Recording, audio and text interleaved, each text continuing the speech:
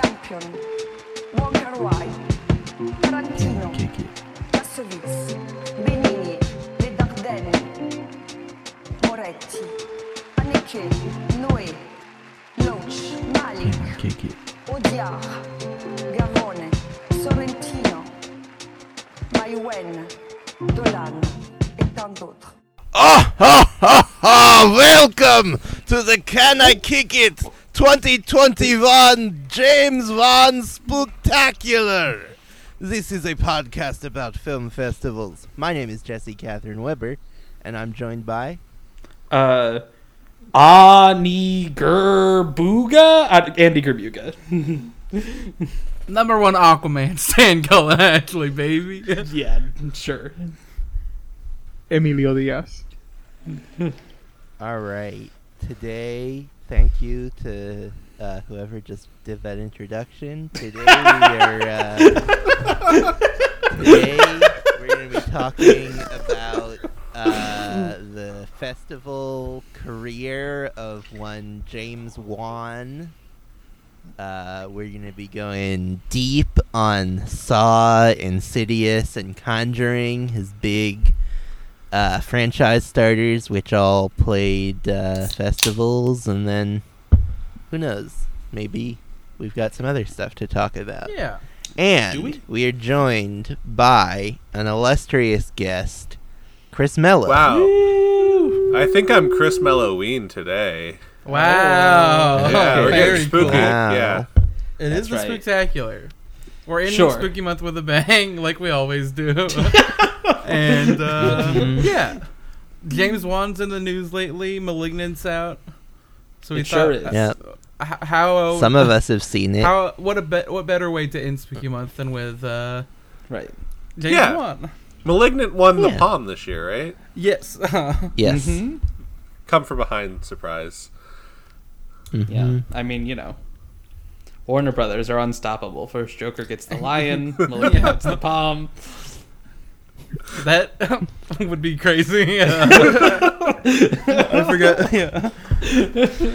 Is the HBO Max thing just in the United States, or is it in Europe too? Because that would disqualify Warner Brothers movies. They from aren't playing in it, Europe. too. I don't think, think. HBO They Max, I aren't think, in is Europe. just like rolling out to Europe. Like hadn't even launched in Europe at the beginning of the Okay. year, I don't think. All right.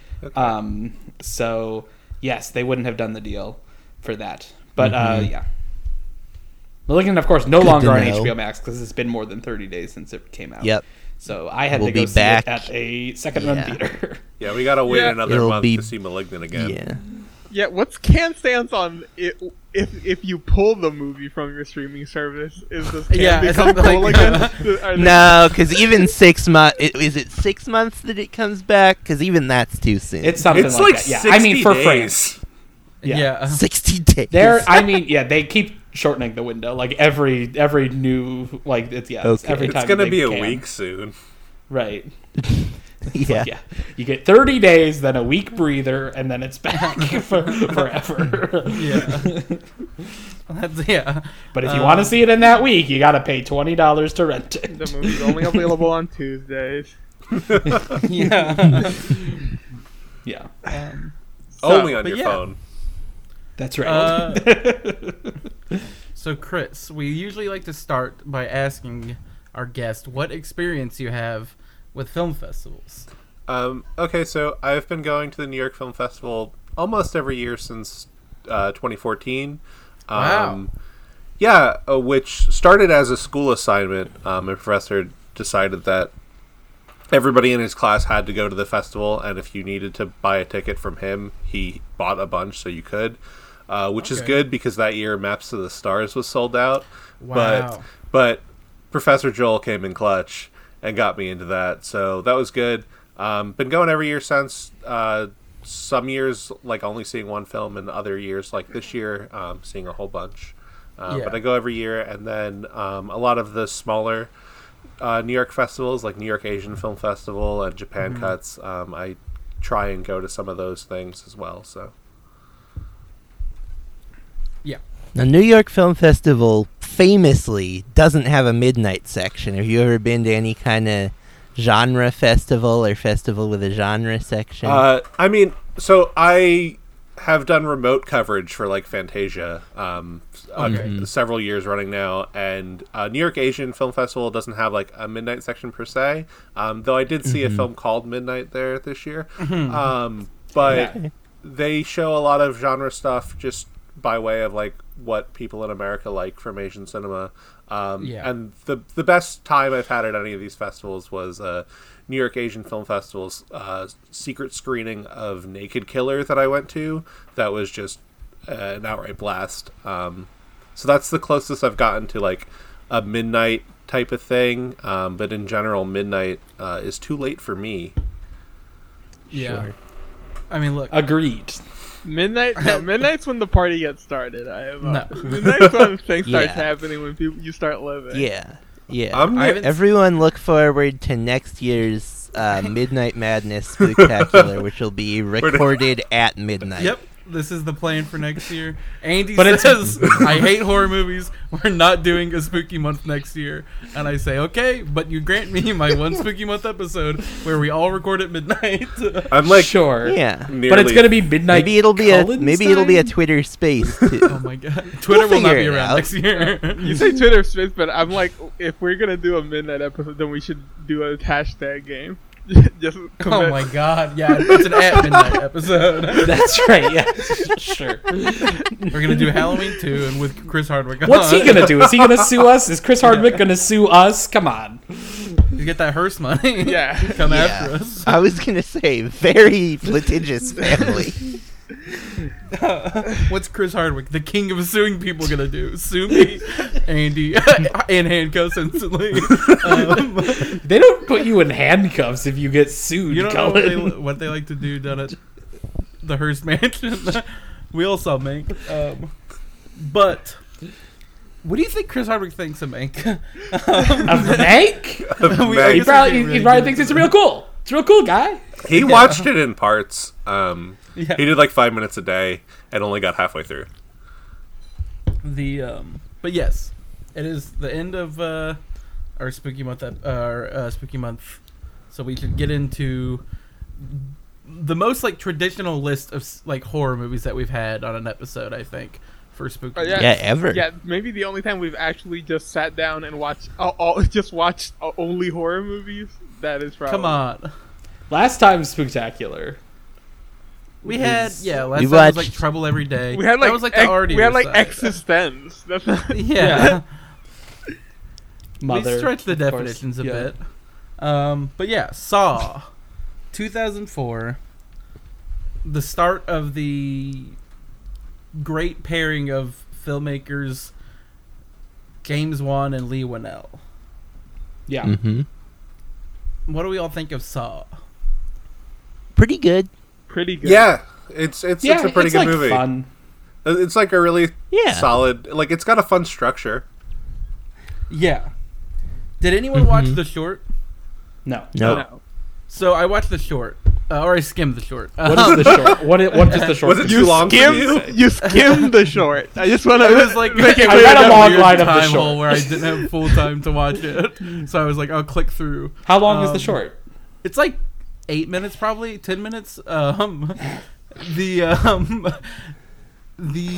like Winnell is like being interrogated by like a police officer, and then it shows like he is in the sort of head bear trap thing. Sure. And he has The to reverse cut the bear key trap. out of the person's stomach. That's like what they do in the short. Okay. So it's not in continuity. It's just like a proof of concept It was thing. like what they did that, and then that's what they would like send out with a script to people. That's like how they got Elvis and Glover and like a bunch of the other actors like Tobin Bell. Sure. And that was they wrote the entire script and then just shot that. But Saw, I'm watching this movie. It starts. It was the last one I had watched, like in order. Of how I watched them. I went Insidious, Conjuring, Saw, and it starts and like you're in the room with just Elvis and Winnell, and I'm like, this is like genius. Like obviously it's proven to be a successful franchise, and like everyone was like enamored with it at Sundance where it premiered, And then like the rest of the movie, I was like, this is kind of boring.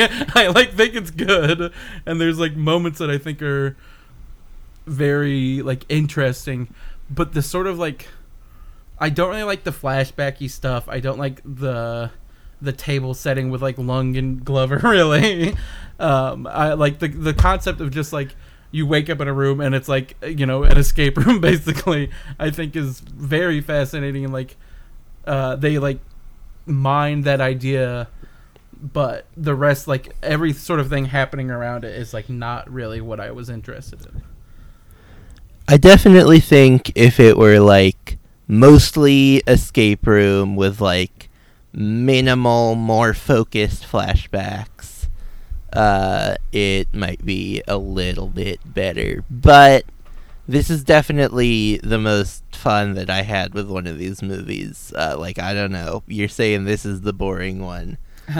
Did you see the other two? I mean, look, we'll get to them. Yeah. We'll get to them. Yeah, I mean, I watched them in order, so maybe I'll get to my Juan thesis, which, at least on these first three movies, with Insidious, because that's where it kind of developed. But yeah, this is just, Saw is just like, I don't know, so this is the other thing. I mean, maybe some of you were on me and Andy's Twitter space where we watched Saw, and you heard a lot about on a Monday. Yep, midday on a Monday. We shout out to Ethan for joining us the whole way through and watching Saw with Yep. us. That's the midnight of Can I Kick It? Is midnight Yeah, I on a guess so. Monday. Jesus. God. That's so damn. Yeah, but so like I specifically intended to never watch Saw because as like a teenager I read the plot summary on IMDb because I was like, what's up with this Saw movie? And so I read it and I was like, nah, that's too fucked up. I'm never gonna watch that. Saw is and like really, it's like Sounds like the classic you read the plot on Wikipedia movie. Right. yeah, and ultimately, it's fine. It's pretty fun. It's not obscenely disturbing. Right. I would Yeah. say, it's just like, yeah, that's sounds like they get a lot more convoluted and fucked up as they go on. This one is, pretty normal. Yeah, the like titular sawing is pretty intense, obviously. It's pretty good, yeah. Yeah.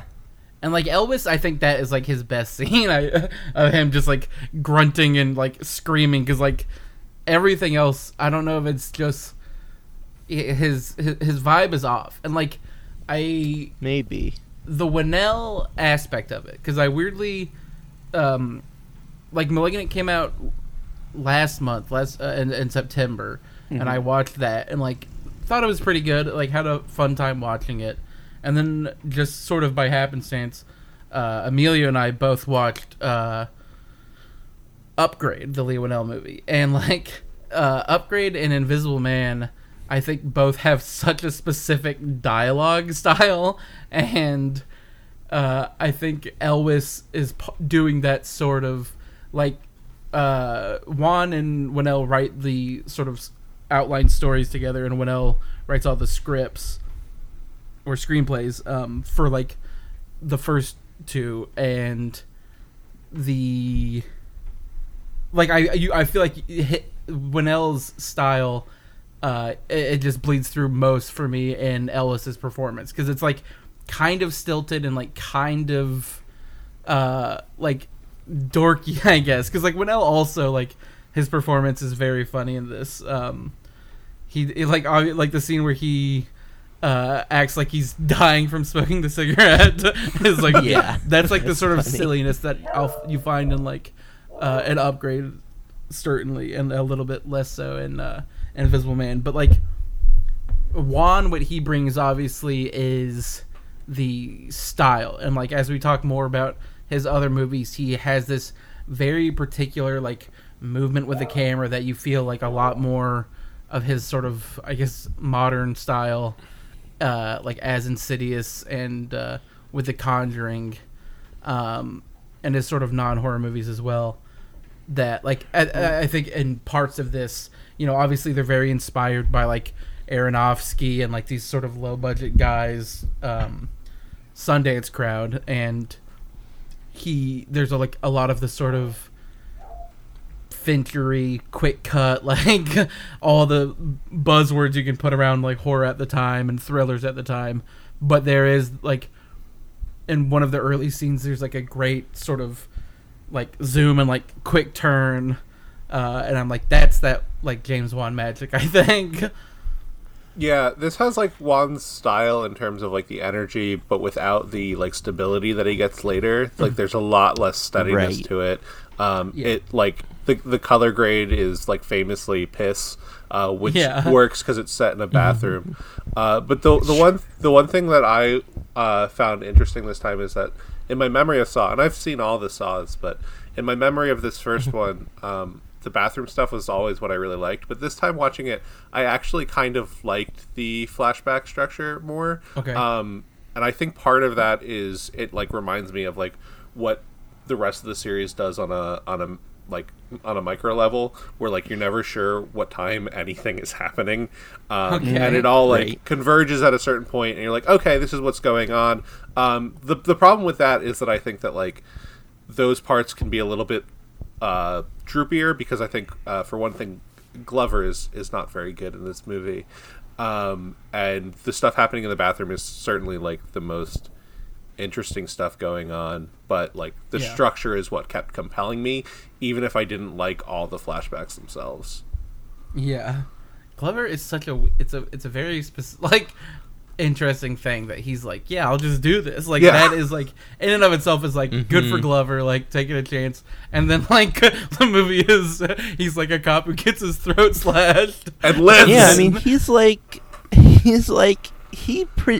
produced like really like weird, like Danny Glover produced that like international movies. I'm trying to remember what. There's like a few I'm thinking of that I'm looking up. Someone else can start talking. No, I mean, we recently at New York, we had a conversation with the great Fran Hoffner, in which we briefly talked about the film Prisoners, and she was just like, that's a 2-hour episode of Criminal Minds, and Saw is like a 100-minute episode of Criminal Minds. That is just what it is. It is like very like procedural TV, down to like some of the mistakes it makes, like it assuming that a height of tension is like a 65-year-old fighting against some character actor like multiple times. Right, like running around like 3 different nondescript rooms, and someone has a gun, and like then someone falls, like trips and falls. Like here, it does feel like Danny Glover. Dexter. Yeah, like Danny Glover is gonna get into a fist fight with Michael Emerson, and that's gonna be so exciting. Said no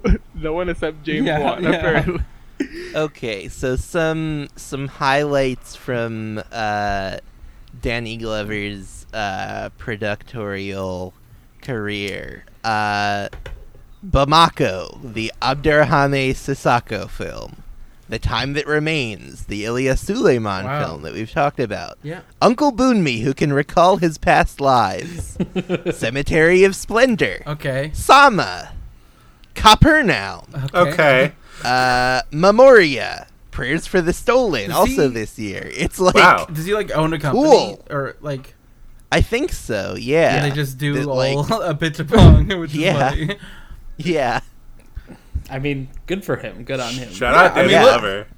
Keeping the art still up. Yeah, I do now remember this coming up when we watched Time That Remains, where we were like, Danny Glover's name is in the credits for this. Yeah. And I don't remember. I guess I wasn't paying attention to the credits of Zama that much. I think I would have noticed his name. Yeah. But listen, he should be in a Joe movie. He'd be good in it. Sure. Yeah, that'd Yeah. be good. That seems Maybe like he more. should, that seems like more his wheelhouse than Saw, to be honest. Yeah. Maybe he should invest in Can I Kick It? Sure. Listen, we'll take any offers. Danny, give us a call. Yeah, you're bad at this movie, but let us know if you want to produce. Perfectly I think fine he's in this exactly- movie. Yeah, Listen, he's like if you need Danny Glover money, you can just cut out what I said about Yeah, it. yeah, He doesn't need to know. I think he's good I think when he's just being a cop, he's good. I think when it's like he's Right. When losing it his becomes, mind, he's going Right, so he's crazy. a conspiracy theorist now, Right. obsessed Yeah, with that's Jigsaw. like. Whatever. But like to Right. be fair, he has to like act with a cutthroat. That's pretty difficult. Yeah. Also funny that this is a movie that probably works better before you have watched Lost, and you probably don't recognize it is Michael weird. Emerson. And you don't clock Michael Emerson at all? Yeah, right. Yeah. There, It's yeah, like right. watching- Because there's shots where they like try to obscure him with by only showing him in profile or from behind, and it's you're like- always like, it's Yeah. Michael Emerson. He's there. got that I want to see more specific Michael character. Emerson. Yeah. Let's yeah, see. it's like nobody would ever recognize Michael Emerson's face. And it's like It's like when Anne Dowd is at the beginning of Hereditary. You're like, we already know she's bad business. But yeah, I mean, it like I've not seen any of the other Saw movies. Yeah. It is No. the franchise that like the reason like we mentioned a little bit like I don't know if you confirmed that Dead Silence or Dead No, they did Sentence not. of those. Okay, so other than just that they all played festivals, I did want to talk about these three because they're all sort of like spawned like huge horror Right. franchises and like Mhm. Saw being the longest running, obviously. There's something Longest running temporally. I feel like there might be more movies in the Conjuring universe. Is that true? There. Well, I mean, look. There's we'll get so many No, fucking. there's like the fucking sidequels. The Curse of La Llorona There's is 9 a Saw Conjuring movies, movie, I isn't think, it? now. Yeah, There we'll- might there be might more be, like, Conjurings. we'll Yeah, have to there run might the be like numbers. 12. Okay, there's 3 Conjurings. There's 3 Annabelles. There's 2 3 nuns. Annabelles? there's 2 nuns. Yeah, isn't there? I think the Nun second too? nun hasn't come out Okay, yet, so right? so far there's 1 nun. There's Curse of La Llorona. Is anybody keeping count? Because I stopped. That's 3, uh, 6, 8. Is it- No, 9 8. if you It's 8. include the nun that's not out yet. Okay, so they're about to match. Yeah, I feel like I'm missing something, but I must not be. Yeah, they're about to match. Well, and like Curse of La Llorona, like they just like stuck in a cameo from Patrick Wilson and Vera Farmiga at the end, right? Like just to like sort of make it fit. Isn't that like the thing with that It's movie? like I don't know. I haven't Cloverfield seen it. Paradox Yeah. style. Right. Yeah. But yeah, I mean, it's well, like- and Saw is definitely like also like it like that was like it spawned a genre essentially. Yeah. Like Well, it yeah, was like, that's like it was the like a torture porn cultural sort of. defining moment, and like that was like, and I guess like studios like finding a horror franchise and then cranking one out every year no matter what is like not a new thing certainly. No. But it was like the dominant one that was doing that for like a solid Yeah, for sure. 6 And or even 7 years. and it was like a thing where it came out in 2004, so I was like 7. I guess I was 6 when it came out, so I obviously didn't watch Saw. And by the time I probably was like of the age where I might be interested in watching Saw, we were on like Saw 6. right. So I just missed them when it came out. But I certainly knew people older than me that were just like all into Saw, and I was just like, that sounds scary. I'm not gonna watch it. So Yeah, so it took this for me to engage with Saw, and I watched it, and I was like, yeah, that's pretty good. I can see why people would be like, I would watch 8 more of those. I mean, yeah, this is the thing. It's like Yeah. even though it's like not my favorite of his horror movies that we watched, it is the one that I'm like, yeah, like I'll load up another Saw, like Yeah. especially because people love Spiral from the Book of Saw, and I'm like, I'll get to that eventually. I'll just burn through them all. What is I the do good have a quick Saw correction. Go ahead. A quick correction. Wilson and Farmiga are not in The Curse of La Llorona. Annabelle is in The Curse of La Llorona. Annabelle's in more of these. Annabelle is in all of them except for the It's the nun. Annabelle That's very universe. funny. Yeah. I mean, Yeah. we'll talk about what Annabelle looks like, I'm sure, when we get to The Conjuring. But yeah, I That's- think Winnell is good in Saw. I did want to say that. I think Yeah. he's like fun. I think he's Solid. like Yeah. having fun. He's fun in both of these. Yeah, I think movies. his stuff in Insidious is also very funny. I love him Um, as Specs. Yeah. His, the the thing with, like, he's got the trickier role, because, like, he's, like, they fake out with him, like, 3 times, right? Yeah. Like, it's like, maybe he's Jigsaw, or maybe he's not, or, like, and then, like, yeah. Well, yeah. So he doesn't necessarily get, like, he doesn't get the backstory to play for a long time. He's in the sequel. And- He's in sequels, right? Yeah. Yeah, Maybe. I think so. Sure.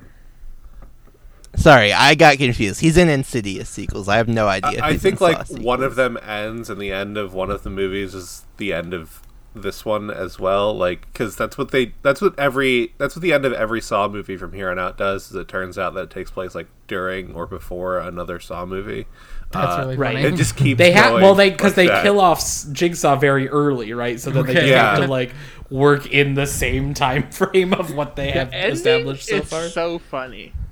Like where he just stands up. It's very funny. Yeah, it's really good. That like he's been awake apparently and alert the whole time. Yeah, it's like, how do you not like sneeze? How do you not like my and nose has is like so manipulate itchy. like has been able to press like an electric shock button without anyone noticing. Like I also think that it's a bold. Andy didn't it's a like bold that. movie. It's Yeah, a bold. CinemaSins Andy, you're kidding. It's a bold move for a movie that is so gore based to have fake gore in it. You know, yeah.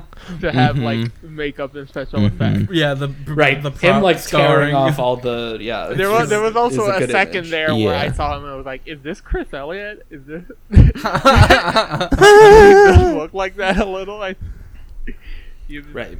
a weird blonde bald guy, sort of. But yeah, Okay, so Lee Wannell has an uncredited voice role in Saw 2, and then he's like full on in Saw 3. Yeah. He does, interestingly, in the credits of these movies, he loses a name each time. He's Adam Faulkner Stanheidt in Saw, he's Adam Stanheidt in Saw 2, and he's just Adam in Saw 3. He's the original man. Yeah. But yeah, I think like Saws 1 through 4 all take place concurrently. okay, that's very funny. It's So there's good. only half of Saw is Wait. one moment of time. Yeah, pretty much. And then the other half of Saw is like later. I do. So there's Saw 2, Saw 3, Saw 4, 5, 6, Saw 3D, Jigsaw, and Spiral. Yeah.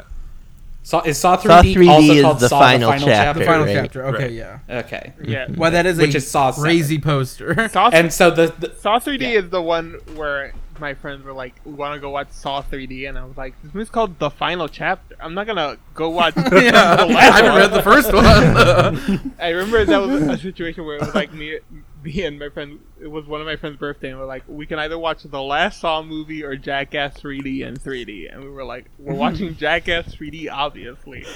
yeah. But yeah, I also want to quickly talk about. I think we talked about it last year when we talked about Blair Witch Project, but the sort of Sundancey horror thing. It's like I feel like watching like best of horror compilations, like back in the day on TV of like the best horror movies. Sundance gets brought up a lot of like, you know, Blair Witch, and then this, and now it's like even more modernly you have like the sort of like A24-y, like both of the actors played Sundance. You have like Get Out was a secret screening. You have Eggers the Witch, that was a Sundance, and it's like an interesting thing of Saw where it takes place in that sort of Sundance chronology of like their horror side. Like it's right. Like the sort of low budget friendly side of Sundance where they it's have like, a midnight section at Sundance, right? I believe they do. Right? They do now. Yes. I don't know if that was the situation. I have no idea if they did at the time. But it's like, I sort of like, one of the things I like about Saw is how cheap it looks sometimes. Yeah. The fucking, it is scrappy in a way that's the very- dirty parking garage that they cut through 3 Yeah, times. the parking garage is funny. His house, Ellis's house, like looks like a torture chamber. It's like so dark and brown and green. Yeah, and Yeah. I mean, just for festivals, it's like I can't imagine watching Saw and not knowing what Saw is. I guess all of these I know, movies, yeah. there's some element of it, but I guess by Conjuring, you're just like, I know what these movies are, but like Insidious and to a greater extent Saw, it's just like I can't imagine what it must have been like to just sit there and not know anything about the movie and just it being this. Yeah. Yeah. Yeah. And then just very quickly, this was 2004's Sundance. The Grand Dramatic Prize that year went to Primer. All right, moving on. So, James Wan, he makes Dead Silence, which is puppet movie. He likes puppets. Yeah, Saw the puppet. Billy the I mean, Puppet, and Jigsaw. Saw. Yeah, and then he makes that with Winnell, and that's like an Australian. They're both Australian. It's an Australian horror movie with the guy from True Blood, and then he makes Death Sentence, which is a Kevin Bacon starring revenge thriller that's based on like the sequel of the novel of Death Wish, and he does that because I guess Dead Silence was sort of a another like gory horror movie, and Death Sentence is like pretty brutal. So then yeah, and if you've never heard of these two movies, both of which came in 2007, that's because no one has. Yeah, they're very like swept under the rug for his career. I'm curious about Death Sentence because he calls it his art film with guns, which is funny. But so then he takes his break from 2007 to 2010 and comes back with Insidious, which is it plays Midnight Madness at TIFF. It was a sort of weak Midnight Madness. The only things I kind of recognized were James Gunn's Super and John Carpenter's The Ward. But Insidious is crazy scary. We talk about like Saw, there's not like a lot of scares, it's more like creepy, I think. Insidious, I was like hand over eyes like a lot of the time because it is I'd say Saw is more like freaky. Like Saw is a movie that's trying to freak you out more than scary. Yeah, Saw is like fucked up. Saw is cringing at people getting things cut off. Like yeah. It's that sort of thing. It's the sort of brutality. Insidious is the scariest of these movies. Maybe I'm just like inured to being scared at this point. It's the one that like, and more like towards the beginning, I was kind of like, ooh, this is a little scary. But yeah, maybe I'll get into my. I guess watching this film, I developed two theses on James Wan. One of which was borne out by The Conjuring, and one of which wasn't, though I don't know that either of them are borne out by the rest of his career, which I'm not familiar with, but we'll talk about a little bit at the end of this episode, probably. The first was that, looking at the color palette of this film, and then considering that Saw is basically just, like, Seven but kind of different, I was like, oh, has any filmmaker ever been influenced by anyone as much as James Wan was by David Fincher? Which once you get to Conjuring, I'm like, this isn't that Fincher. But like Insidious, like the color grading is like borderline a parody of Fincher for much of the film. That's it. And yeah, I suppose that's how it struck me. It's anyway. So gray. Yeah, it looked pretty green on my computer.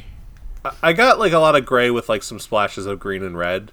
Yeah, maybe that's what I got. Like, and like I've been watching like a lot of Argento this month, so like anytime I see the color red, I'm like, oh, this is that, and it's not. But like, yeah, yeah. And then the other one thesis, which I think is borne out by The Conjuring, is like Saw is like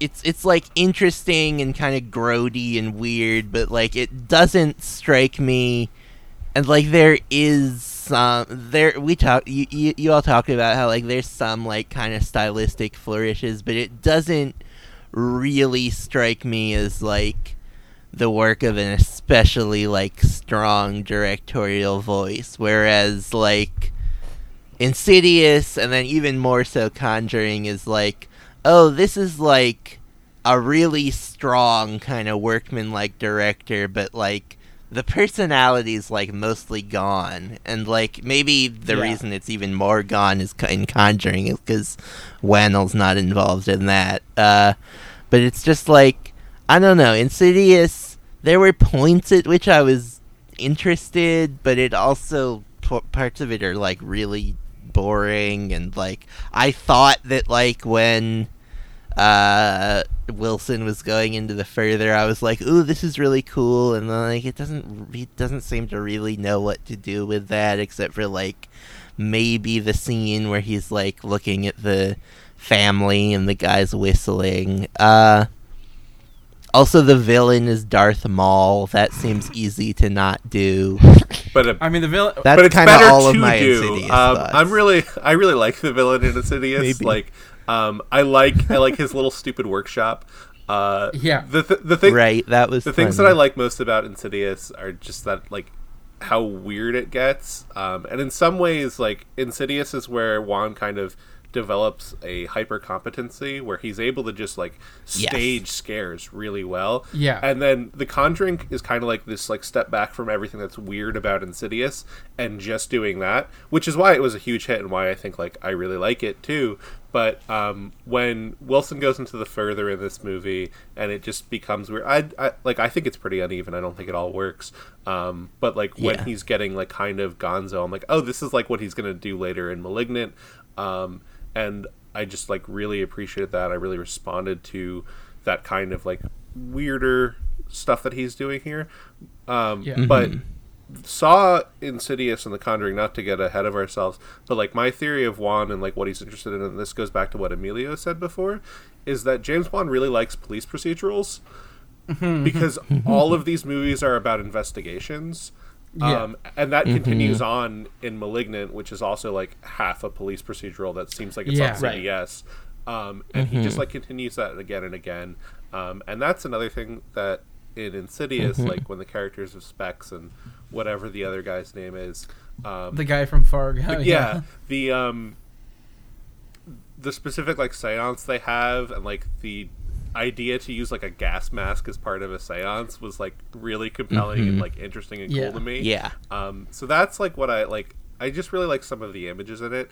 I don't know that there's much going on in the film other than like, I don't know, maybe Lee Winnell. I think he had like a kid the year before this movie, and I think this movie and kind of The Conjuring 2 is like about how much you don't get sleep when you have children. Sure, yeah, maybe. Yeah, I do both Insidious and Conjuring. I was like, I wish we'd gotten to the investigation earlier. This is more interesting than just like, we needed like one or two just like creepy scenes before that, and then it's like, okay, time to call someone in. Like, I don't know that we needed to. I feel like they could have called the investigators before they like spent 15 minutes moving in Insidious. That is what is very funny about Insidious, where it's like the annoyance of moving, and like they do it like three times, and I'm like, oh, this is such a I guess it's so you can get to like the point of like, no, the house isn't haunted, the kid is haunted. That's like another whatever. Genius premise of like two men in a room with a saw in between them or whatever, or like a corpse in between them for Saw, and it's like, what if your kid was a haunted house? Is so funny. I mean, I guess it is in theory, but like in practice, it's just the same. But see, this is I also sort of came to this when I was watching Saw, where like I've been watching a few horror movies this month, and I feel like I respond more. I guess I don't, because like some of my favorites aren't this, but like for one, I'll say I respond more when it is something supernatural, more so than just like someone into like plotting everything out. Like the idea of Saw or Jigsaw just being a guy is like kind of boring to me, but the possession in an Insidious and like and then the exorcism stuff and Conjuring is much more like exciting to me and like fascinating, especially like in Insidious. I think like all the setup scares are so good because it's like you're saying, Chris, like the staging of it is all perfect, of just like the thing where the camera like will pan and like just the thing will pop up behind someone, or like when they're talking to Patrick Wilson and the freaking guy just peeks up behind him. It's so scary. And like the stuff with like Rose Byrne, like seeing the guy play piano, they're good, but there's too many of them. I want more. And then like I think stylistically it feels very like Wan to me. Like the color palette thing, I guess I see it sort of, even though I feel like Fincher's much more like, I don't know what the word would be, but like it feels more colorful in its grayness, whereas this is like very like flat gray. And I kept thinking about sort of the look of Public Enemies when I was watching it, because it's like very steely and very like gray, and especially there's some like I don't know what sort of cameras they filmed it on, because I know it's like that sort of era where people are switching more for these big budgeted movies from like film to digital, and it is like it looks really crisp when I watched it. And like the scenes where Rose Byrne is just like in the house during the day and it's like very gray, look very like it adds to the vibe, I think, of just like this sort of chilliness of like what is gonna like scare you around the corner or whatever. Yeah, I don't know. This is a movie that, like, Saw, weirdly, I think it took me such a long time to get around to it that I sort of, like, was able to, like, readjust my expectations back to just, like, a baseline. Like, this is a movie, I'll watch it like this, let's see where it is, and it helped me appreciate it. And Insidious, I feel like, just me as a kid, like, whenever this was coming out, watching it, trailers for this and then trailers for like 19 other horror movies, it just feels very of that time, I guess. I don't know like how to put it. Like I feel like a lot of worse horror movies stole a lot of this movie's tricks and did them a lot in like trailers and inside the movies, and it sort of like dulled my appreciation for how well they are staged in this one, because I'm just like, yeah, that's like a jump, that's like the sort of jump cut that 19 movies after this did, and I can't appreciate it on those terms that much, even though there are still some that are very good. I'm sort of on Jesse's side of just like, oh yeah, when the investigators show up, I'm like, oh, this is cooking with gas. This is what the movie should have been. But see, I think that stuff is fun. I think like Lin Shaye is really fun, and I think like I think the guy like Winnell and the guy from Fargo are also like, when they like come in and they're like, okay, like let's see what this is, and he's like, oh yeah, there's a ghost here. Like he comes back all scared after he sees everything. I'll also say quickly that this is also a movie I knew the twists of, even though I hadn't seen it. And it's like, but the weird thing is like, Saw is like the twistier movie and maybe the movie that it hinges more on its twists, but I also knew them and still could appreciate it, whereas like what you said about like what if your kid was haunted, I knew that, so like a lot of the early part of the movie it just like felt flat to me, and then I also knew the very I didn't know exactly what happened at the very end, but I didn't know that it was like Patrick Wilson had some supernatural thing and it ends crazy. Right. It just ends with a sequel tease. Yeah, I mean, I would agree that like I didn't really know any twists, and I definitely found the Saw twists much more like surprising. Everything felt pretty telegraphed and Insidious. Like very early on in the movie, I was like, oh, Patrick Wilson had some sort of experience similar to this when he was a kid that he either doesn't want to talk about or is repressing. Yeah, I mean, I guess in my mind it felt so telegraphed that it like didn't even read as a potential twist to me, that I was just like, I guess this is what is happening, that I wasn't like oh, I guess, this is where we're surprised. Like the ending I feel like it's brought in as like a thing that's like, I mean, it's certainly a thing, but I don't think like, I mean, I guess maybe it's not supposed to be. I guess not. I don't know. I would have rather it been less telegraphed. Sure.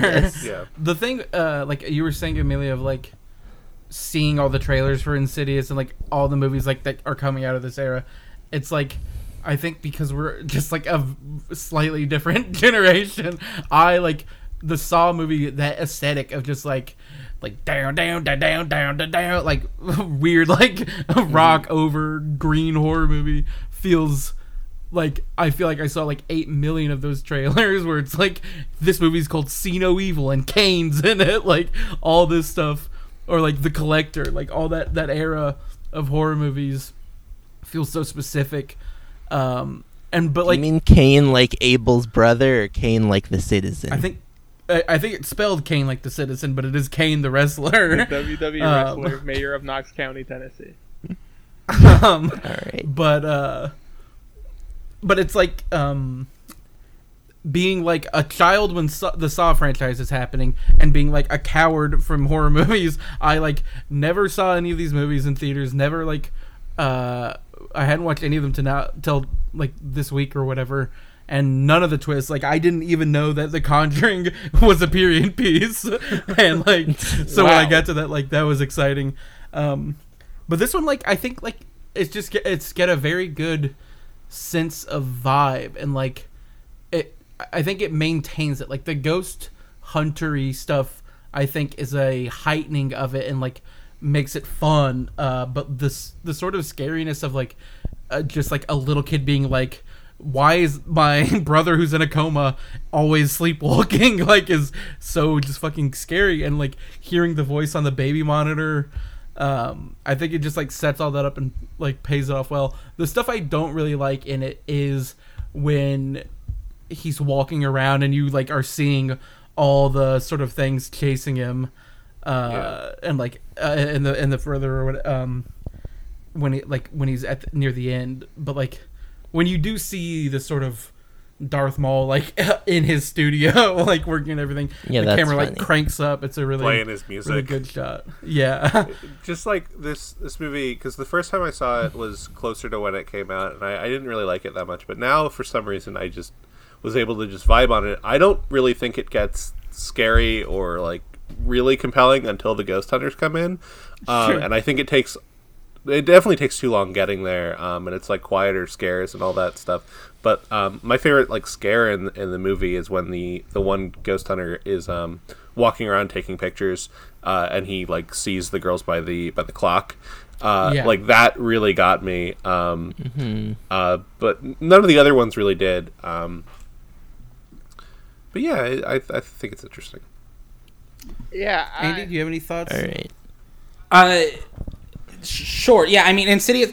This one I did not know anything about going in. This like I was like, if you had I didn't know that it was a movie. Essentially, like I didn't know what it was at all. And I watched it, and I watched these in reverse order, and I watched them all in one day, which is probably not the way to do this. But at first I was like, this is just exactly the same thing as The Conjuring. It's like, you know, what if your house was spooky or whatever? Starring Patrick Wilson. Like, yeah, starring Patrick Wilson. And it's like this time Patrick Wilson is like part of the family that has the problem instead of like the person who's going to help or whatever. And I was mad about that. But then, you know, it just got boring to me. Like I didn't think it was interesting at all. I really hate Wan's like otherworldly creature designs. I think all of them all look terrible and like are not interesting to look at. I think most of them, other than Darth Maul, are bad. Yeah. I agree. And yeah, and I don't know. He just has a way of like reducing like the devil and evil into something that like is so not interesting to me. Like it like these concepts I feel like are so big and like when you think about like Christian mythology and stuff, like so expansive and so whatever, and like the way that he deploys that sort of stuff in his movies, I just find it like the most like reductive, boring version of all that stuff. Where it's just like, yep, that's like, this is evil or whatever, and they look scary, and you don't want them to hurt you. Like you gotta do this to get them to not hurt you or whatever. Yeah, it was just like I was not interested in what was happening in that movie, in Insidious at all. I don't know. I bet you'd prefer. I don't think the monster design. I was just gonna say. Bad, but you go ahead, Joseph. I was just gonna say that I bet Andy would prefer my artistic concept of the devil, which is that he's a guy who shows up in improv scenes. Sure. He invented improv, in my opinion. But yeah, the devil's lettuce is the devil's sign-up herald sheet for USB. The devil. But that would be a good herald. Everyone's the devil. But I think the problem with the monster design is that I think it's just like, I think they are scary towards the beginning because it's just like they sort of just look like slightly weird guys, So when you just see them in like bits and pieces, I think that it gives a really unsettling effect. But then like when they get to the Nether and you really have to spend time with it, it's just sort of like, oh, I guess this is like a little less intimidating. I don't know. You say he's reducing it to the most boring version. I don't know if he even has that much of a take. I just think he likes putting things in it that are scary. Like I think it's just like I almost sort of appreciate that. Like they're pretty head empty movies. Yeah. Yeah, it's like not reductive, it's just accessible. Yeah. Yeah, I think he's just trying to make stuff. But I think I could appreciate thematic ideas to think about. I'm sorry. What if a haunted house was your kid, Andy? I don't think it does anything with that interesting. Yeah, no, it does nothing with that idea. I think the problem. I think why it's just like. I think the problem is that the family's too generic. I think.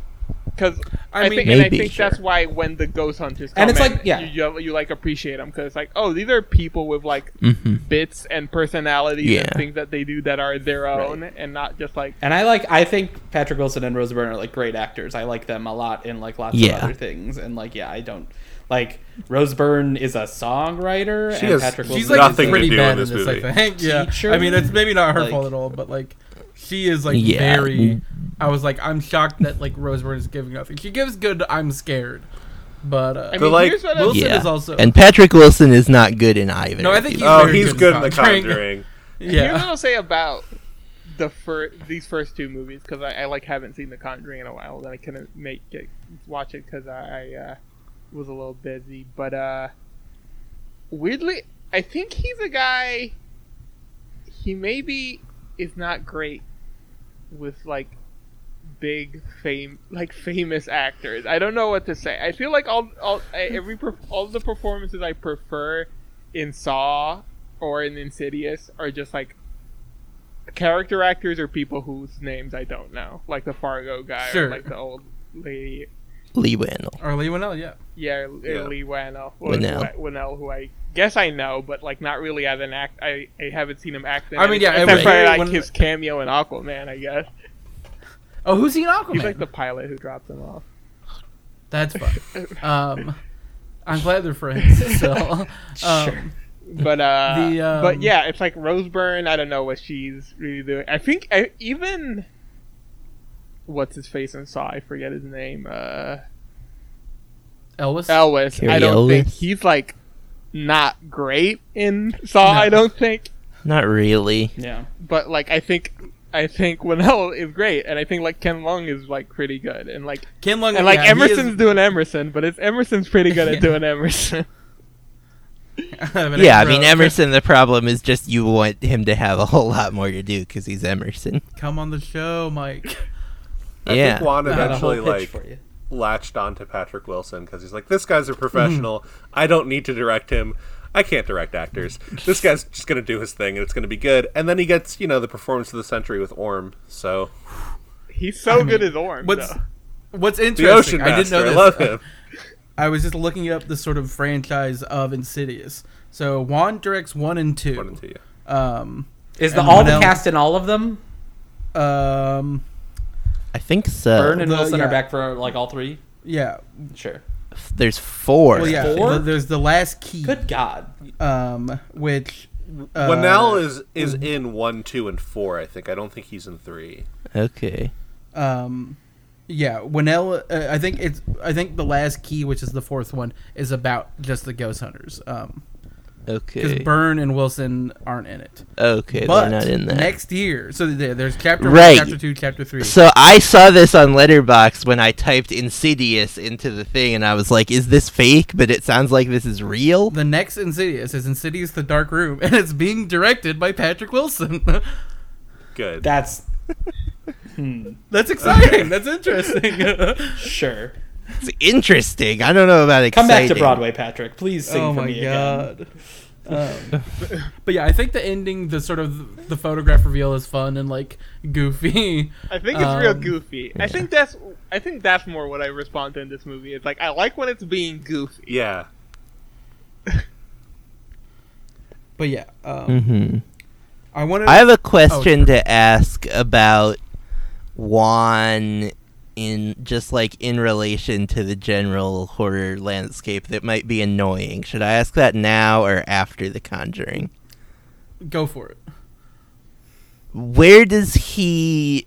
Because, I just, don't have a good concept of horror, and maybe the term I'm about to bring up is meaningless, but, where does he fall in terms of this nebulous, elevated horror thing? Is he, a progenitor of it? Is he an antidote to it? Or does he exist entirely parallel to it? I think the closest you get, as someone who's, not very horror, very much Right. a horror neophyte. Yeah, this is maybe not the best group to ask this question to. My thinking is the closest he gets to elevated is Conjuring, which is with Insidious, it was a very conscious move away from gore, where he felt that he had been pigeonholed by his use of gore and wanted to do something with Winnell that was just scary. And then I feel like that is even more so in The Conjuring. And Malignant is very much it feels much, it's he doesn't do the sort of, it's a drama that is scary, that you could sort of level against elevated horror movies. It is very much a pulpy, I guess, Oh, okay. quote So unquote so you're saying that genre Malignant maybe is kind of in that antidote. Yeah, it's category. it's Okay, more along that's the lines of interesting. an Insidious, but It's bad, is what it is. Well, Andy doesn't like it at all. Yes. Unlike those good I'm movies curious that people about make. it. I wish I'd had time to watch it. I'd recommend it. It sounds more up my alley than Insidious or It's got a lot of Aquaman style in it, to be honest. Yes. But I haven't seen Aquaman. In the elevated horror question, I think that The Conjuring is the closest he comes, but it's still not that. It's that one is more kind of a prestige dressed up horror to be we're serious or whatever. But all these elevated horror movies or whatever you want to call them, they're very theme forward. And The Conjuring's never that. The Conjuring is always about scaring you. Yeah. It's a movie that I guess my thought was it kind of seems like maybe part of it could be people taking some of the wrong lessons from the move that from the arc that he goes on from Saw to Conjuring. Yeah, I think that The Conjuring and how well it did in basically how it was critically beloved basically led people to being hey, what if we took this very seriously again? And that kind of led to a glut of these just very limp movies. Yeah. I did want to talk about quickly with Insidious. It is very notably, and in my mind at least, as an early Blumhouse movie, which is Blumhouse starts in the late 2000s. Paranormal Activity is the sort of big pop in 2009. Yeah, I'll say Paranormal Activity is weirdly I don't think I ever went to the theater to watch any of them, but there are movies that really around my friends. I probably watched 2 or 3 of them, and yeah, I mean Paranormal. That's a classic movie. It comes out when I'm a freshman in high school, and I'm so scared of ever seeing this movie. Same. I cannot watch Paranormal Activity. People are telling me that it's real and it's the scariest thing they've ever seen. And I'm no dice. What's Paranormal Activity up to? They've got a new one that There's just came Paramount out. Plus, baby. Yeah, Right, they're Is that streaming the exclusives Amish now. one? Yeah. Is it Amish? Yeah. I think so. Or is that a different thing that's what if Paranormal Activity That's gotta was be a Amish? different thing, because how would they get the cameras in there? Yeah, there's no. No, there's definitely... It's a lady who's I have to go visit my Amish family. So it's post-Rumspringa Paranormal Activity? yeah. I guess. But yeah. Yeah. Maybe.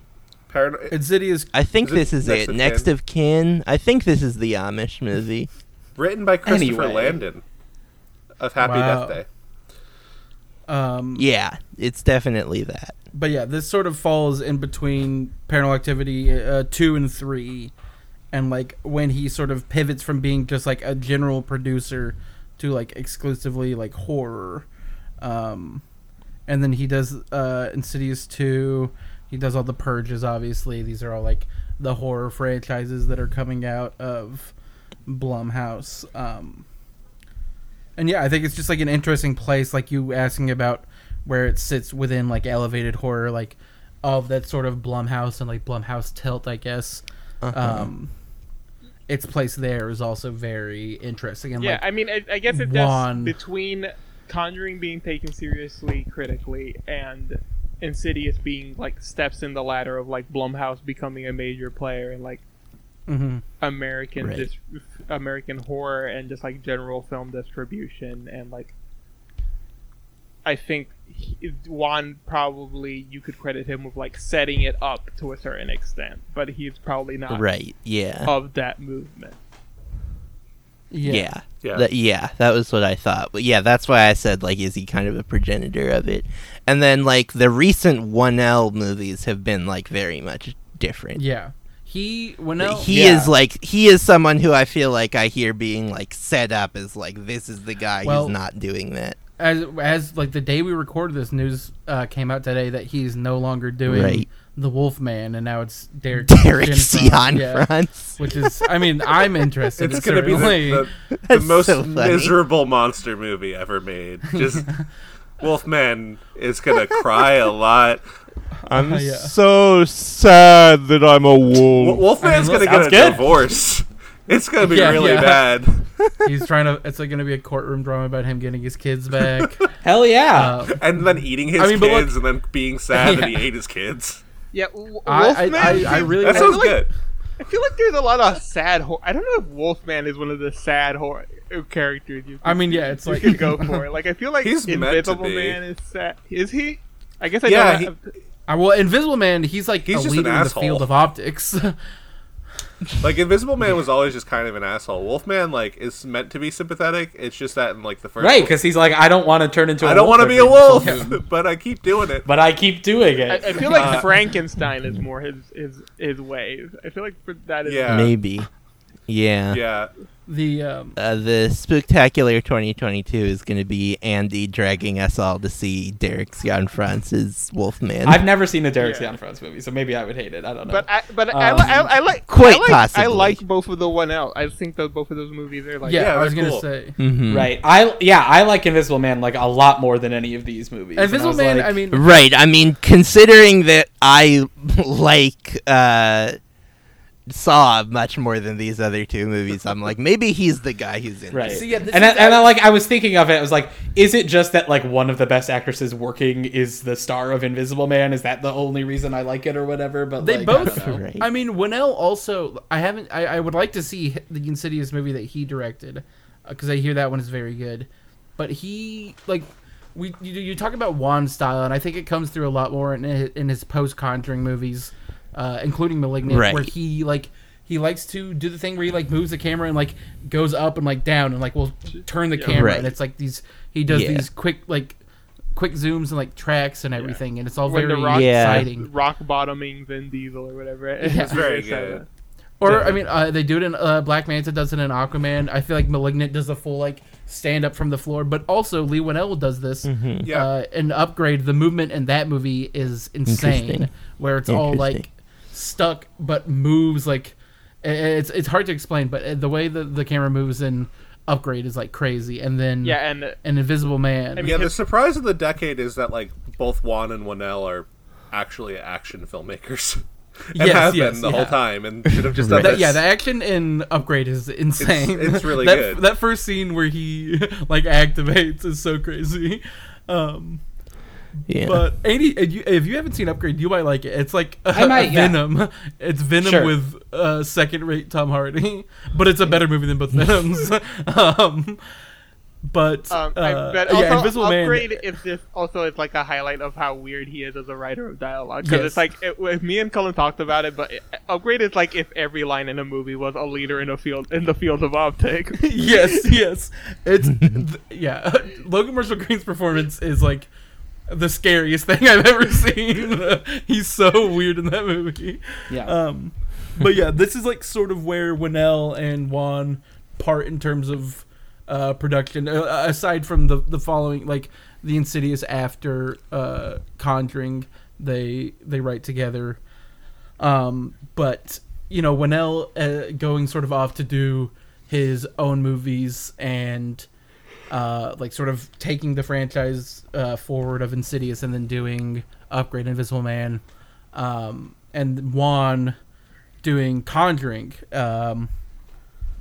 which The Conjuring is very good, I think. I feel like people will like describe it as boring, and I'm like, that is good, and that is the vibe.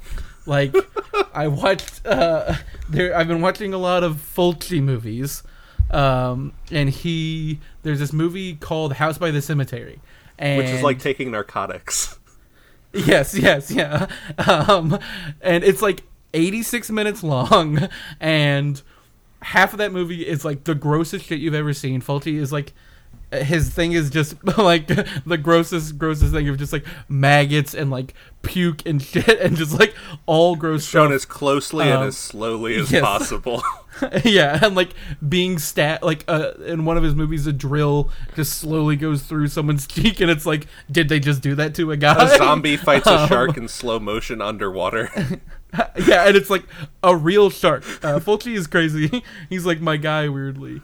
But then the other half of that movie is like pretty boring, and I'm like, it's a nice like fall vibe of like leaves on the ground and like cold air, everyone in sweaters. It's like The Brood is also this thing where it's like half of that movie is like crazy, and then the other half is just like walking around like Toronto in winter or whatever. And it's like Conjuring does that for me as well, where like I didn't know it was a period piece, so when that was like, when it starts and they do that, I'm like, this is really cool. And then I think it's also really funny, like the title drop in it made me laugh a lot, where they just like put the like little text of like describing who they are, Right. and then it's just like the there's only Conjuring. one of their cases that you mentioned the title drop. I just want to say that the title drop, the font for the Insidious title drop is one of the sickest things I've ever seen, and that's my favorite part of Insidious. You could go back to talking about The Conjuring.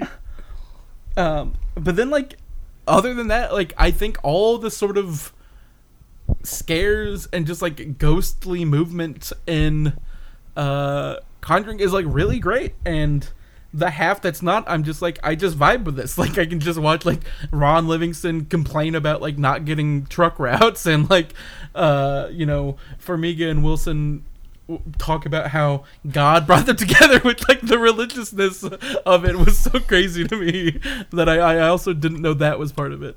And they're like famous religious people. They suck. They're big time charlatans. Yeah. And I think that sort of energy is just like funny, where they're like, well, like think about the church. Like it's just like I wasn't expecting it, and I liked it a lot. And then I think like all the kids in it are really good. Like Joey King, I think, is good. There's like the scene where the girl's like standing and it's just like the shadow behind her, and she's like, there's nothing over here, and it's like, oh god, it's gonna happen, and I like have to cover my eyes because like he's gonna do the big scare. And then I think the exorcism at the end I think is sick. And it was just like, this was a great time. It's like maybe my favorite of the three. I was very bored by it. I don't really have anything to say. Yeah, I mean, like this one, it was the first one I watched, and I was like, oh, so this is just like playing the horror movie hits. Like it's just like doing all these tropes and beats that like I feel have like just permeated, like as even as a guy who does not watch or seek out horror movies in any way, shape, or form, I was like, I just feel like this is all just like, yeah, okay, he's doing like the classic like horror movie rhythms or whatever here, and like it's just like, and I don't feel like And like I just like was like it was not affected. Like I was just like, okay, like you're doing the thing that every other horror movie does. Like congratulations, like you can do it in this one too or whatever. But I think that's what I was talking about with Insidious, is that I think those things are his thing, and it's like almost not his fault that those are things that read Pat, because I think those are things that he sort of not necessarily even pioneered, but I think worked to do very well, but it has become watered down through no fault of his own. I think it is like some fault of his own. It is also he made a lot of it. The thing of just like these are the horror tropes that you've like come and known to love or whatever, or that you like can recognize instantly. But he, to me, is such an interesting filmmaker visually, and the sort of like in Insidious, I think it happens more, but here there's like some movement around, like the movement around the house, I think is just like spectacular. And like there's that early the scene where they're playing fucking what's the song from the All the Money in the World trailer? Time of the Season. Sure. They're playing that, and it's like this tracking shot through the house, and it's like this is the James Wan juice. Like this is what you want. It's like, and all that with the addition of like Patrick Stewart and like short sleeve shirts and like mutton chops. Stewart. I mean Patrick Wilson. With like all those 70s like religious garb, like they all look like they're in the ice storm. It's just like exactly what I want out of this movie. Yeah, I mean, I'd agree with you. Like, there's like movement, and there's like patience, and there's tone that like, as somebody who like watches a lot of horror movies, the joy of The Conjuring is seeing all those like tropes and everything that you see over and over again, but executed at such a high level that you don't get to see in the genre very often, especially at the time when this came out. Like, to have something that was like this big and was like this tight and this tense in like the summer of 2013 was like a gift. And like, it's not a movie that I love, but I have seen it like 6 or 7 times now, like because it, and I think part of its strength is that it is just the things that horror movies do, because it's very easy then for me to just like throw it on like during October and just watch it and be like, oh yeah, this is still pretty good, this still holds up. I like, personally, the reason why I like this movie and the reason why I like the sequel is I really like Patrick Wilson and Vera Farmiga together. I think they're great. I think Vera Farmiga is, you know, always wonderful, but I think like especially in the sequel, like their chemistry together, like the bond that they build, like really holds it together and like kind of like keeps those like fall vibes that Colin's talking about going, even when like stuff isn't happening. But like I don't know, the scene where like they look down the basement stairs and like the candle blows out or whatever, that's just gold. I just think it works. Is like my only, like, I don't really have that many deep thoughts about The Conjuring except for like the shit works. Yeah. So I mean like that is, in sort of like last year and this year trying to watch like a lot of horror movies as someone who's like not seen any, and like as I am watching more and more, I'm just like, well, now I have like my rotation of like I'll have to watch this next October. Like this one 100% is going to be on the list with like, you know, Argento's Opera and Hubie Halloween.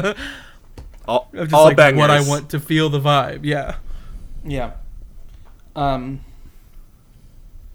I do. Yeah. I mean, Wilson and Farmiga are definitely like the angle that I'm most interested in this movie. Like, I think them as a couple, as like, and they're like weird lectures. At one point, they're like fear. Webster's defines fear, Yes, it's all or very, whatever. Yeah, I don't like him. Which is like very silly and like kind of made me Vera mad, but was Farmiga, like, you know, that's Vera fun. Farmiga is the female Jeffrey Wright. I have no more thoughts on this, but I'm just gonna throw that out. Continue talking. Okay. Does she own any mines? Like, Yeah. Right, Quite and I did like possibly. and I kind of do appreciate like a movie that like that takes like religious people seriously and like takes depicting them like you know without derisiveness. I think is like a good thing for a movie to do occasionally. Maybe. I think these specific religious people should be viewed with more derision. I think it like tips too far the other way to the point where it's like these are like heroic Catholics, and I'm all for treating religious people respectfully or anything, but like to the point where it's like heroic for them to be so religious is a bit much. Like I'm from Long Island, so like I grew up near Amityville, which the Warrens famously quote unquote investigated. Like they popped in for I think a night and were like, yeah, there's some ghosts here, I guess, and then claimed it for themselves. Spooky place. Like, Bye. they like preyed on the fears of average people and were like, yeah, there are demons here, and I think their legacy is pretty fucking upsetting, to be honest. Sure, yeah. But the movie's cool. Yeah. Andy, how would you compare this to Evil? To Evil? Yeah, I mean, that's a good question. Evil's scarier. Like, I do... I love Evil. Like, that's like weird, a very weird... The concept? What No. are you talking The about? The television show created by Robert and Michelle King. CBS I was like, what on the earth is CBS happening? television show Evil, which is about like a priest and a detective trying to solve Excuse you, the Paramount Plus It's now a television Paramount show. Plus original. Did not know that had Yes. happened to Evil. The second season they for moved. Evil. But I don't. Yeah, I mean, sure. They'll probably run longer. Yeah, I mean, that like has the classic like X-Files setup where like one of them is a skeptic or whatever, right? Which is always like, I feel like a good thing to add into the mix.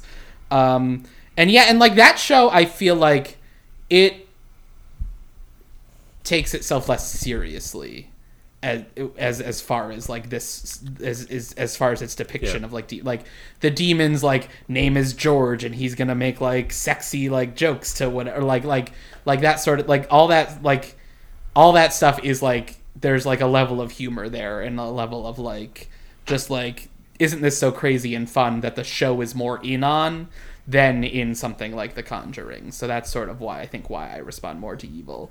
And you get like, and also like, I just love like that show has a bunch of girls as well. There's like 4 girls who are like the detective's daughter, or she's like a psychologist or whatever. And like that, I love that you get to like spend a lot of time with them and return to them over and over. So like just the television format of like you get to spend a lot of time with these characters like really benefits this sort of premise, I think, where there is like a different investigation. You're in luck with The Conjuring. Yeah, you want more time with them? We got all the time in the world, baby. How is the second Conjuring 2 hours and 15 minutes long? No one How knows. is that? That is exciting to me because it's Juan's back. He comes back for the second. It has the same plot as Ghostwatch. Okay, what is Ghostwatch? Ghostwatch is it was a television special in the UK that was investigating some ghostly activity. It was all staged, but they didn't tell anybody it was staged, and it was like a regular like special news expose, like starring the guy who did the news exposés over there. So a bunch of people tuned in and thought this shit was real, and it was this whole like ghost thing based on the same case that Conjuring 2 is based on in England. And like I know somebody in the UK whose grandmother still thinks Ghostwatch was real. If you can track down a copy, I highly recommend it. It's super fun. Sure. I also think that like Evil's really good, and while The Conjuring like makes me jump a few times, Evil is a show that makes it hard for me to sleep after I watch it. So I can't watch it. Wow. Evil scares the shit out of me, and I don't know why. That's interesting. I like can't engage with entertainment in that way. Where if it starts to scare me, I just like sort of check out for some reason. But Emerson's in it. Just that's right. Emerson's in it. He's a lot of fun. He is in regular sessions with a demon who is like helping him like lead an incel army and things. Like it's like there's like all sorts of crazy stuff going on this show. It's finally really wild. Representation. So just to quickly go through the Conjuring franchise, which I love a franchise Wikipedia where it just lists all the movies. Sure. So we've got Conjuring. Next year, this is 2013. The next year, there's Annabelle. The year, which they like really like are ready to go with Annabelle in that first of Conjuring, because it is like they're like, this was a really big case for us. This Annabelle doll, because it's the cold open of The Conjuring is like Annabelle or whatever, and so it's like boy really teed up. For I them do love to the cold just open do it. too. Yeah, I think maybe I was too. I mean, I like Conjuring. It is a lot. interesting about how all these Wan movies, I guess these are the ones that we are talking about, and maybe the ones that we're skipping aren't. But just like how franchise ready they are, really, it's just like Sure. Insidious ends on a sequel hook. Saw ends with like a big reveal that I guess you could sort of end the movie there, but it's like clearly you're gonna be. But like the premise is like so unique that it's like, well, we got to make 12 more of these. Yeah. And then it was like, we didn't really talk about it, but Saw was like, Lionsgate bought it before it premiered at Sundance. Everyone loved it at Sundance. They played it again at TIFF, and then like that Halloween after TIFF, they released it, and it was like the sensation. Yeah, I mean, that's what I was saying about Saw, like when of like watching it without knowing anything. But it's like you watch like 10 minutes of Saw, and it's like even if you don't think it's like great, you're like, oh, this is just money. This is just like this is just like somebody nailed what you have to do for you somebody to like, I'm interested in watching this, and it's just like exactly that. But continue with the Conjuring franchise. So yeah, there's Annabelle, then there's The Conjuring 2, which Juan directs. There's Annabelle Creation, the year after that. So there was a 2-year Presumably set in a doll factory. Yeah. Set in an So orphanage. Annabelle was Famously, It's pretty good. Critics were shown instead of Tulip Fever. Tulip Fever. yes, right, yes. Where they We were are like, showing sorry, Annabelle. we can't play Tulip Fever. You can see Annabelle Creation. I've heard that second yeah, so Annabelle. Annabelle- Good. I've heard that one. There's Annabelle was 2014, then Conjuring's 2016, and then it's like this is when it starts every year. So we have Annabelle Creation in 17, The Nun in 2018, the sort of backdoor Curse of La Llorona in 2019, and then that same year you have Annabelle Comes Home, and then this year She came home. You know, speaking of HBO Max, yeah, there was The Conjuring, The Devil Made Me Do You're It. missing one, actually. Oh, what's missing? The Nun 2, Benedetta. Okay, yeah, right. right. This year. but yeah, and then sort of where this falls in Juan's filmography, he does Insidious, and then Conjuring was his follow-up to Insidious, and then it's Insidious 2, Furious 7, which is like we talked about the Fast franchise a lot earlier this year, and that is like a very, I think, James Wan movie. Like that franchise, I think, lends itself rather to its director, and he has such a style that is like just all throughout that movie. I mean, and then I guess it's like for a guy who's known for scary people so much, he is also responsible for See You Again, and that's I mean, it's yeah, it is a fascinating thing to think about. He directed the Fast movie that was the one that Paul Walker died before it came out, and it's like that movie has so much weight around it, and he does an excellent job of like all the sort of, there's like crazy car chases obviously, and like his directing. Yeah, but also that movie was a mess to make because of it's right. They had to rewrite it halfway through. Like And no one's made a good Fast movie since. Wow. Okay. I almost agree with that's a. I almost, I guess that's like a normal thing. I was going to say that was spicy, but that is normal. Inarguably, I feel like everybody. No one's top. Yeah, nobody. Everybody would agree that none of them have been as good as Seven since Seven. Yeah. And then he does Conjuring 2, and then he graces cinema with one of our greatest gifts, Aquaman, which is like his best movie by a mile. Maybe have we talked about Aquaman like at all on the show? I can't. I I probably plugged it once. Maybe. It's a masterpiece. It's like one of my favorite movies of all time. Aquaman's his best movie, like pretty easily. I fucking love it. Yeah.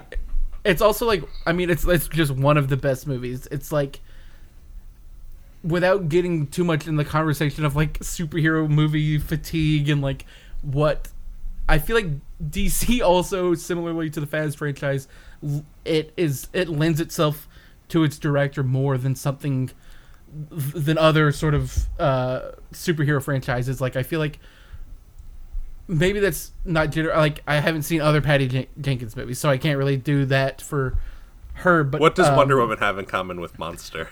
I guess so. But Aquaman, there's just some magic to it of like Star and the way that movie looks, and like Wilson being incredible in it as well. Like the sort of long running relationship of Juan and Wilson is very fun to think about, and that he plays Orm the Ocean Master, We all love who's Orm like the Ocean Master. and that movie also has the thing where he will like do crazy stuff with the camera. There's this like long chase through Italy, and that the way that movie Right. uses IMAX is like insane.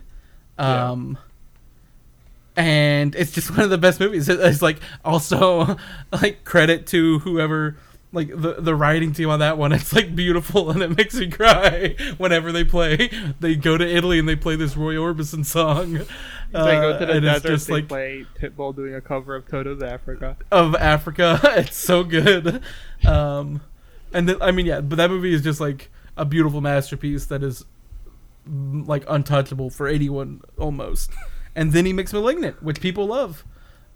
He was working on an Aquaman sequel that was going to be a horror movie set in the trench. That also, sort of news breaking like yesterday as we're recording this. He was like, yeah, it was going to be a Black Manta, he was going to be the main character of that, basically.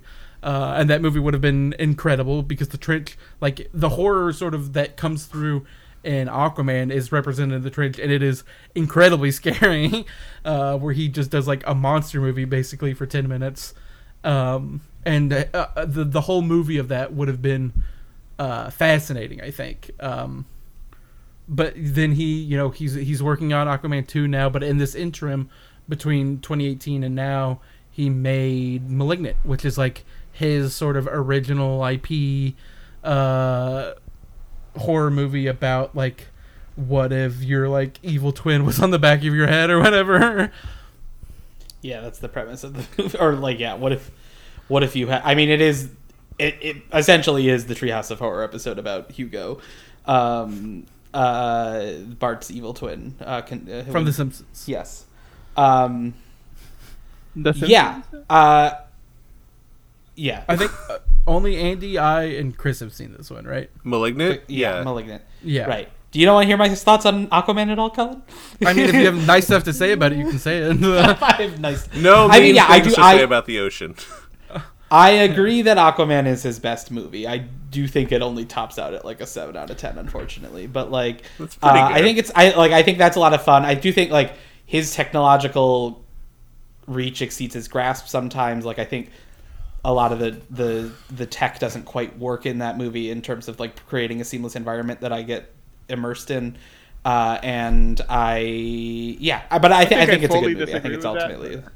Yeah, I feel like that's maybe the wrongest you've ever been on the show. But yeah, Malignant is like, yeah, it's definitely, that movie is like, it's him like being like, I'm gonna make like a sick, like nasty, like horror movie, right? Like, yeah, it is sort sick of, nasty. Yeah, and like I don't know, it Andy watched Malignant and he was like the Vine of the kid who's like, that was legitness. Sure. I don't know what you're talking about. Yeah, I really didn't like I feel like that's a movie that like has like it's the horror movie of his, I think, that gestures the most towards having like themes and like ideas, and I don't think any of that stuff is really well handled at all. There's like a lot of stuff about like adoption and motherhood and like family connections by blood and stuff, and I think that stuff, like if you think about it for more than a few seconds, like I don't think the movie handles it very well. Yeah, but Andy, what if you had a face on the back of your head and it was killing people? Right, and that's like, and then it like is just like, isn't this cool? It is, and I'm like, no, it's not. It looks cool. Why does it have ninja powers? I don't understand. That is cool. I like Malignant. I feel like a little bit less than I feel like I should, but I still do really like it, especially when it goes like sicko mode in the last 30 minutes. Yes. That's so fun. Like once it goes fully off the rails, I'm all in.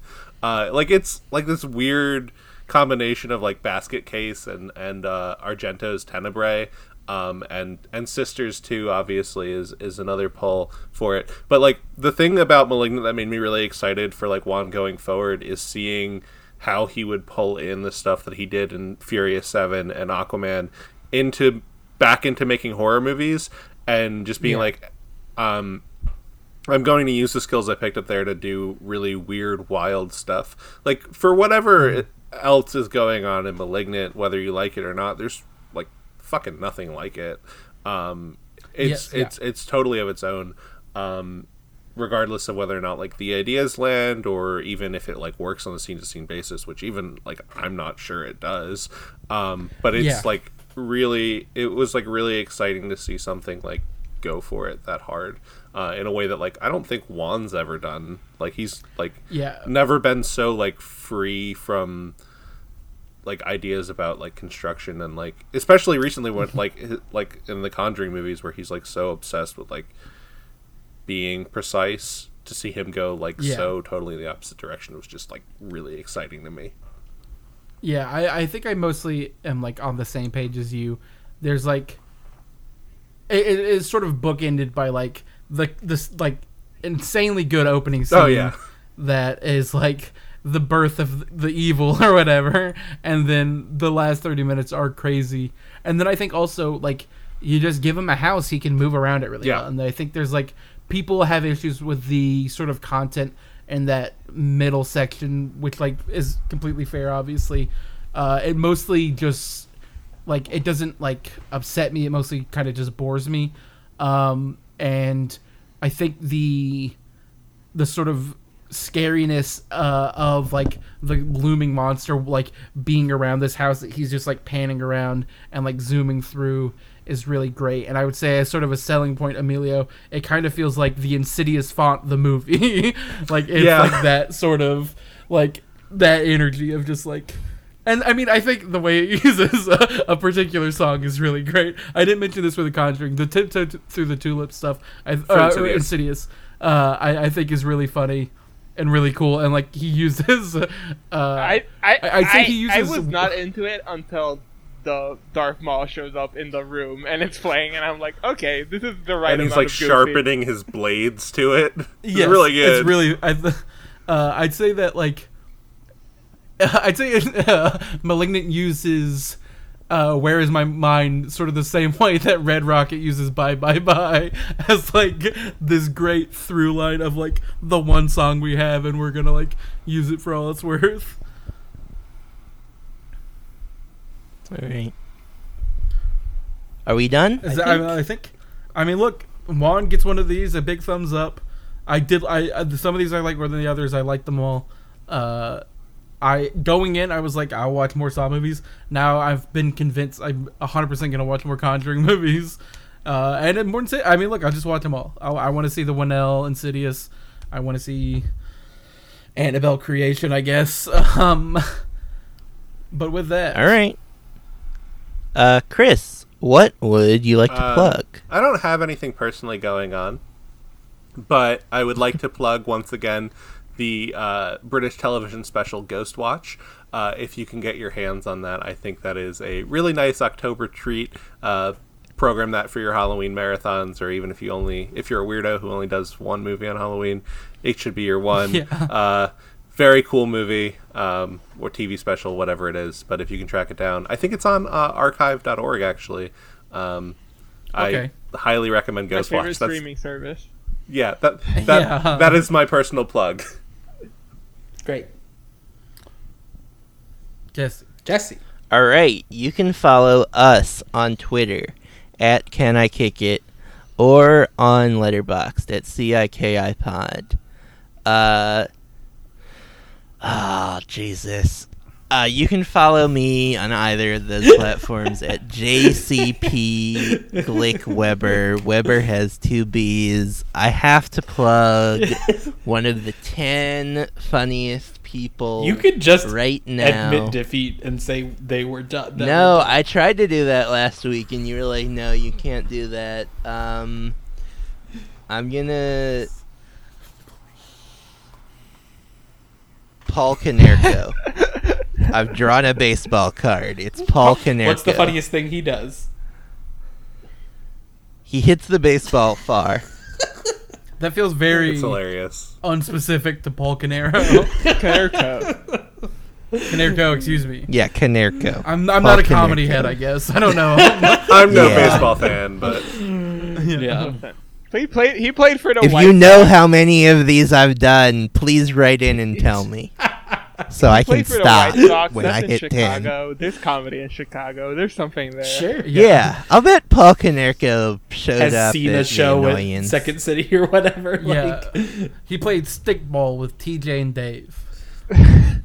And go. great. My name's Andy. You can find me online at Andy T. Germ on whatever social media platform you please. For my plug, somehow no one plugged it last week, even though 3 of us saw it and like really liked it. The Last Duel is really great. good movie. Did none You of us should plug go it? see it. What? Did none of us plug it? No one plugged it. I What don't did I think last plug? thing. I remember thinking like someone is gonna plug The Last Duel, and then no one did. So I mean, yeah, it's a great. it's plug. really good. I feel like I Great have to performances see it top now. to bottom. Might be out of theaters by the time this goes up. Sure. Truly Yeah. flopped Possibly. Omega hard, but it's a great movie. Yeah. Right. And just the titular duel delivers. It's Oh my really God. great. Duel. It's so crazy. If you like what they're doing and want to support the show, if you're not able to see The Last Duel and want to just pay us what you would have paid to go see The Last Duel since it's not in theaters anymore, donate to our coffee, ko-fi.com/canni, Any donation always greatly appreciated. Yeah. A $5 donation. Yeah. Here's my thing for the week. If you donate what the equivalent of what a theater ticket would cost where you live to our coffee, $17.50. next episode I will Yeah. describe the entirety of The Last Duel.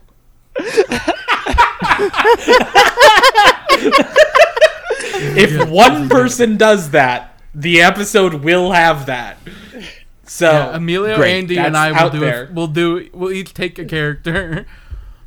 And that will also, I believe, that will kick off the other challenge that we're doing right now because no one has donated since Yes, Jesse described the that's- challenge that's- last week.